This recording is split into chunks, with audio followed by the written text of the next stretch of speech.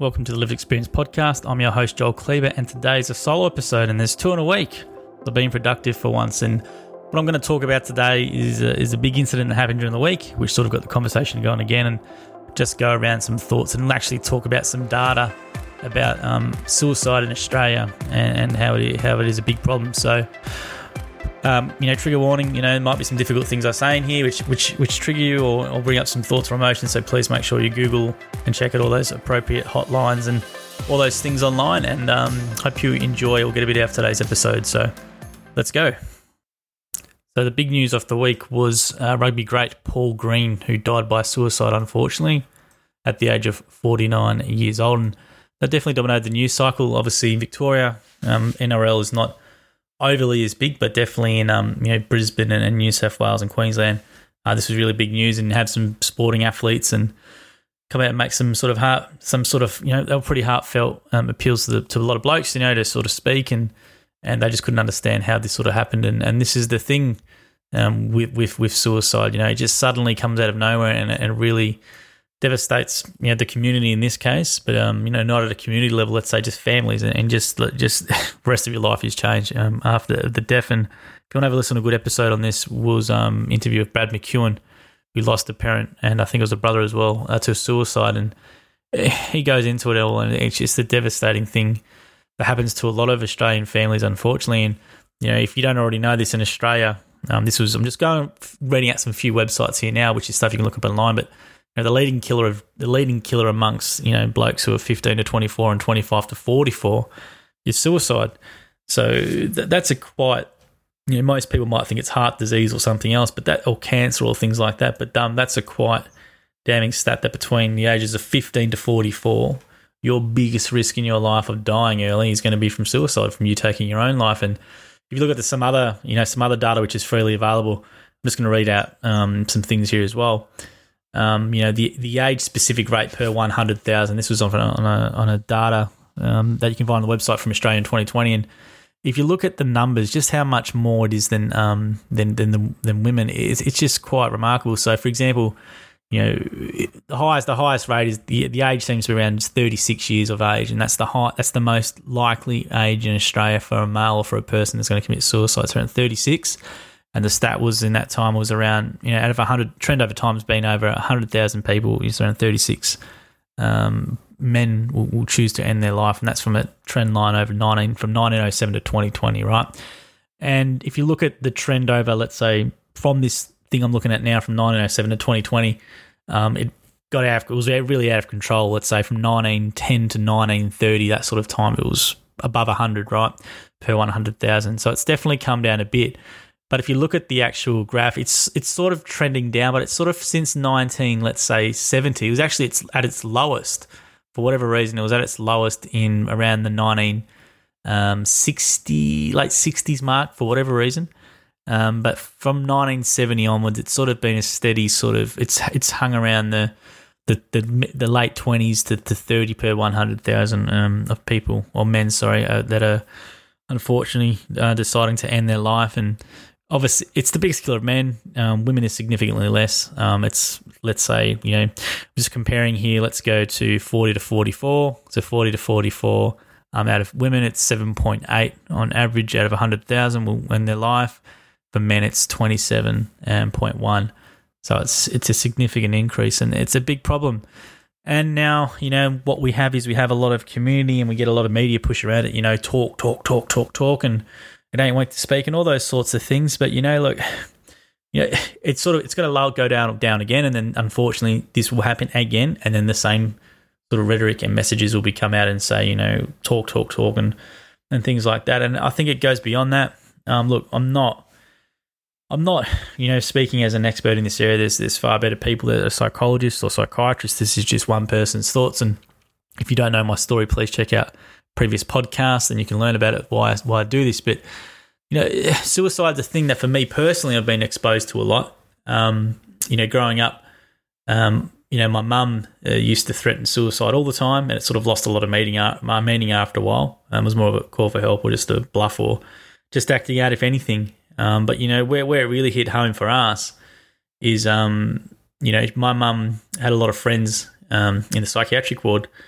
and they would, let's say upon being released, jump off a bridge or slit their wrists or something or kill themselves, and mum would be crying, devastated because her friend she found out killed herself, and then she had to go like this sort of stuff, right? So I was exposed to this from a very early age. We're talking, I think like from 8 or from I can remember some stuff from that sort of onwards. So that was something which I was exposed to and never really spoken about. There was no real mental health awareness movement back when I was 8, 9, 10 years old, and that was something that just happened, and it was hush hush and under the rug, and it was truly devastating.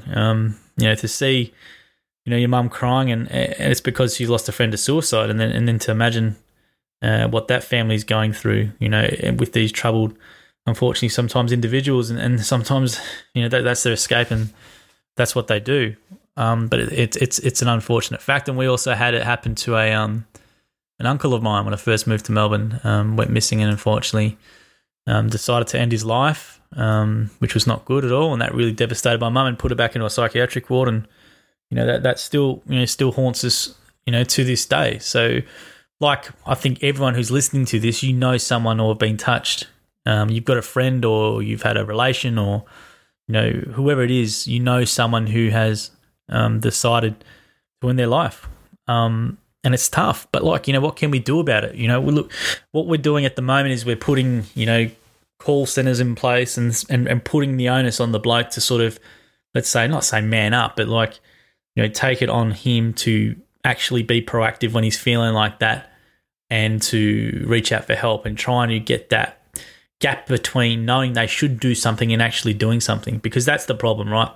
As blokes, we like to think, we know better, or that's not me, or I'm never going to do that, or whatever.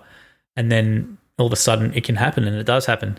So there's this thing about, getting help, and how can we make help as easy as possible. And there's a cool organisation that we deal with at work called TAX, which is This Is a Conversation Starter, and it's a confidential counselling service for truckies, tradies, rural blue collar type people. But you can text them and they'll give you a call back, and that's really important. I think just having that real low barrier to entry where you can text this number and you can get I think it's up to 6 counselling sessions with qualified people back for you, which I think is really important, because the barrier to go and get on a mental health plan is it's bloody embarrassing, right?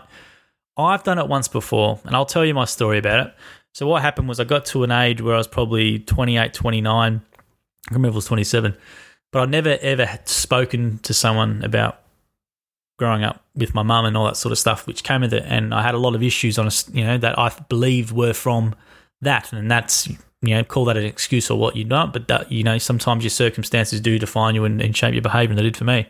And I really wanted to get it sorted out because, I had some things that I didn't want to do anymore, and I needed to get it sorted, and I believed it was due to that. And just to go to the doctor and say, look, I don't have depression or anxiety, but I want to deal with childhood trauma or PTSD I believe I've got from having a bipolar mother, and blah, blah, blah, blah. Can you just give me the referral so I can get the discounted rate with Medicare? And then you have to go through questions. I'm like, mate, I don't need to do this. I'm not depressed. I just want to get the mental health plan, and I want to get this thing done so I can get the cheaper help that I didn't get when I was younger, all right? So he's like, yeah, no, you got to do it. So I have to go through all these questions, and he's just like, just tell me you're depressed so I can just tick it and whatever. So I had to do that, right? And then I have to go, and now ring up or who's a referral to a psychologist or whatever, and they're a pain in the ass to deal with. Sorry if you are a psychologist listening to this. I'm being generalist, but my experiences has been pretty average with them. And then you call them and you get the receptionist, and then you don't get a call back, and then you have to wait 3 weeks down the track. And then if you go in there, you have to tell them your whole life story, then you don't feel you get nothing out of it for paying $180 or whatever you have to pay. And it's very frustrating. And I found one in the end, and I stuck with her for a while. And the reason why I liked her was because, end of the day, you've got to try probably a couple of psychologists to get one that you actually like or that you think can help you. The reason why I chose this one was because she was a mental health nurse. I think mental health nurses have one of the toughest jobs in Australia, and she knew my experience. She knew what I went with, and that really helped me. And basically, she didn't really help me too much in regards to advice. It was just more of a listening thing for a while, but it did help. But that barrier, which I'm telling you right now, to get help and to try and sort things out on your mind, there's a lot of barriers in place, and it's still that way. I'm not too sure about it now, but like for me personally, calling Lifeline or something is not appropriate. Like, I don't need it. I'd just be wasting their time. It's not going to help me, right? But if I wanted to get help for what I dealt with, growing up with a parent with mental illness and all that sort of stuff, which I've still got, unresolved issues with, it's such an onerous process, and I have to wait and wait and wait. And then I have to go get a mental health plan again, and I have to pay money, then get a rebate from Medicare, which it's expensive. To get good mental health care and to talk to a psychologist in Australia is bloody expensive. And it's quite interesting, I was thinking about the other day, we might bag out, let's say, the US or America for a lot of things, but the one thing they get it right is they encourage therapy. You always hear it in their mainstream television shows. Oh yeah, I had to go to see the therapy or the therapy for this.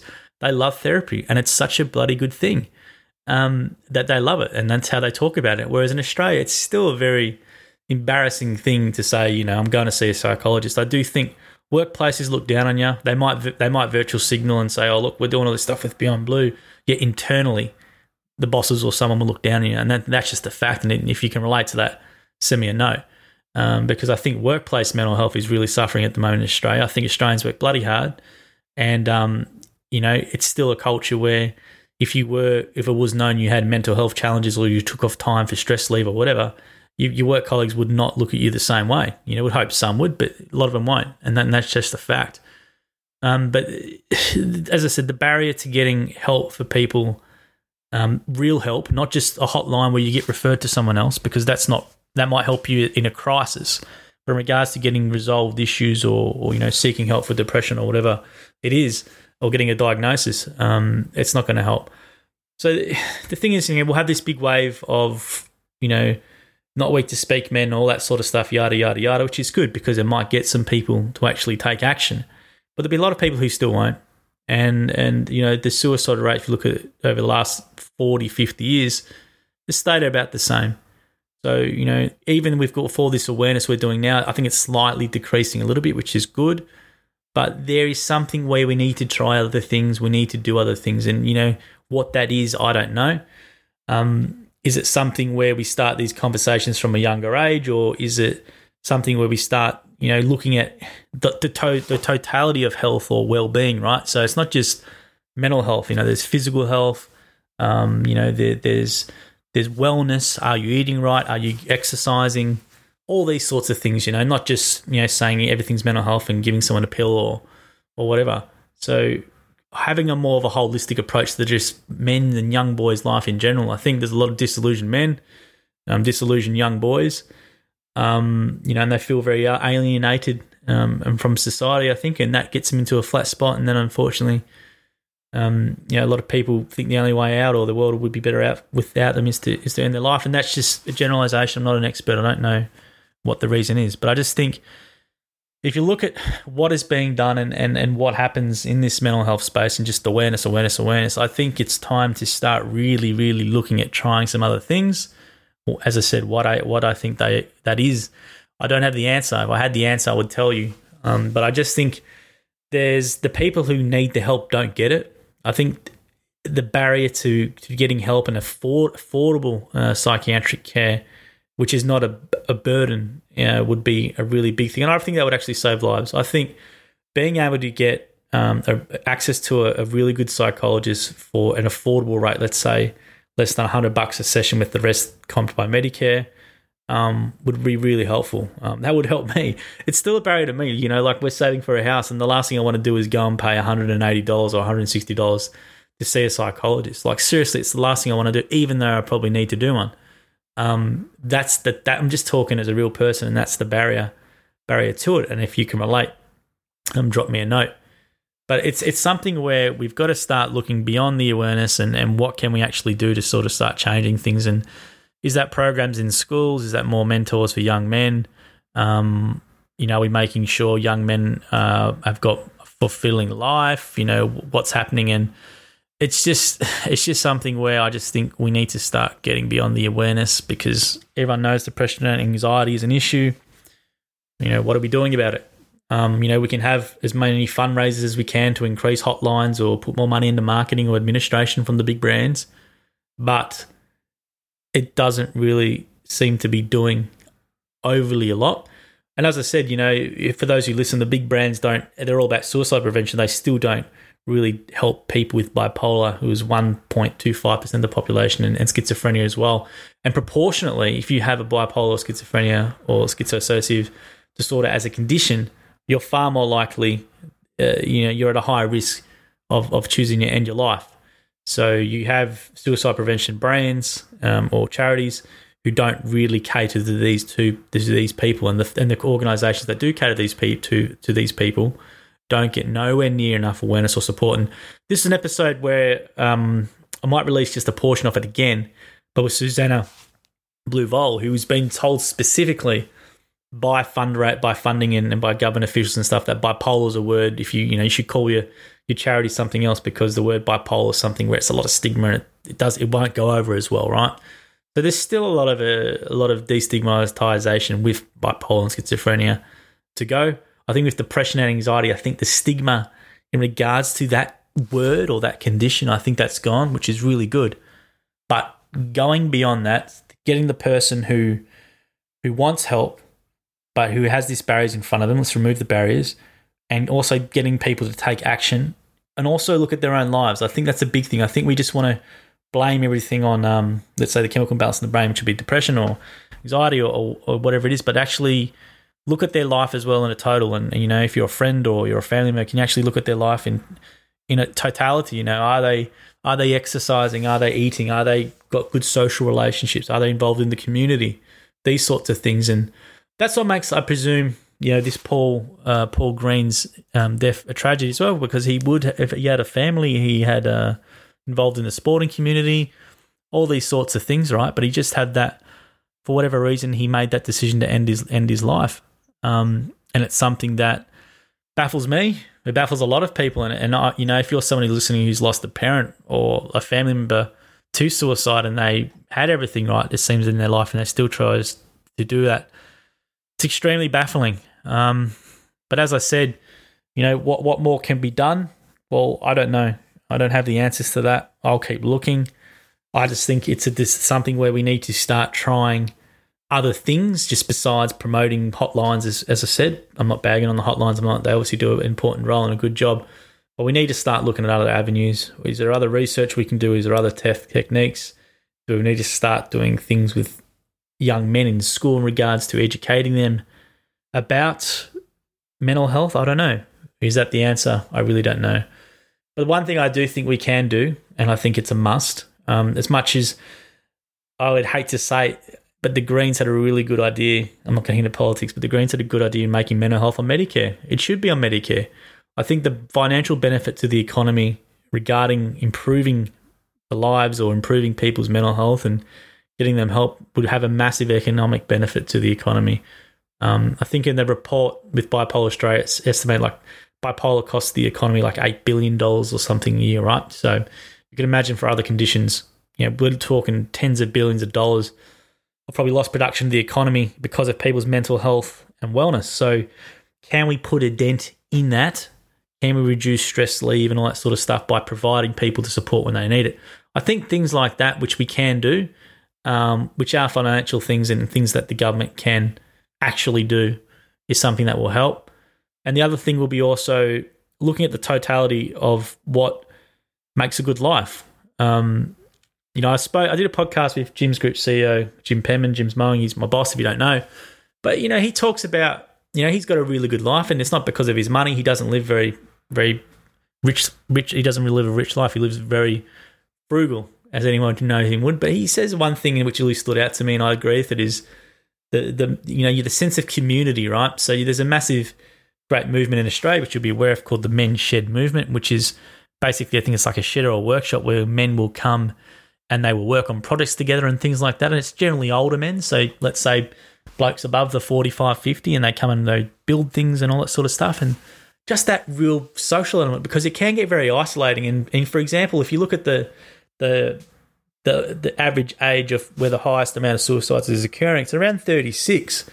And most of that in men, they would most likely have maybe a young family, and they're still deciding to end their life, whether it be just due to pressures, financial pressures. I don't know. I'm just spitballing here, but it does tell you that there is something in people's lives that is missing, or that there's something that they can add which can hopefully help them feel more fulfilled and have a sense of purpose, so that they don't feel aimless and then decide to do this. Look, I've gone on for long enough. There's a lot of stuff and a lot of interesting research on this. The one I was referring to was the aihw.gov.au, the Suicide Self-Harm Monitoring Summary, and it goes over like 100 and something years of data. It's actually a very interesting report. And it's got a bunch of stats and all these sorts of things. And look, the main thing to take away, it's the biggest killer for blokes under 44. They're far more likely to commit suicide than men.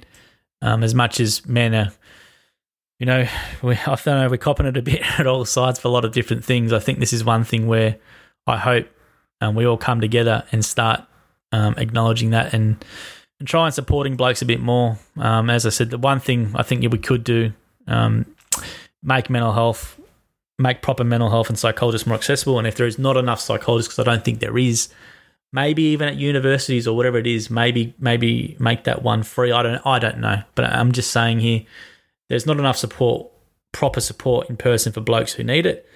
And the time for awareness is over. We're going to keep going on about awareness when this happens again, but we need to start trying some other things. So I'll leave it there tonight, guys, and I'll leave a link to the reports and what I'm reading in the show notes.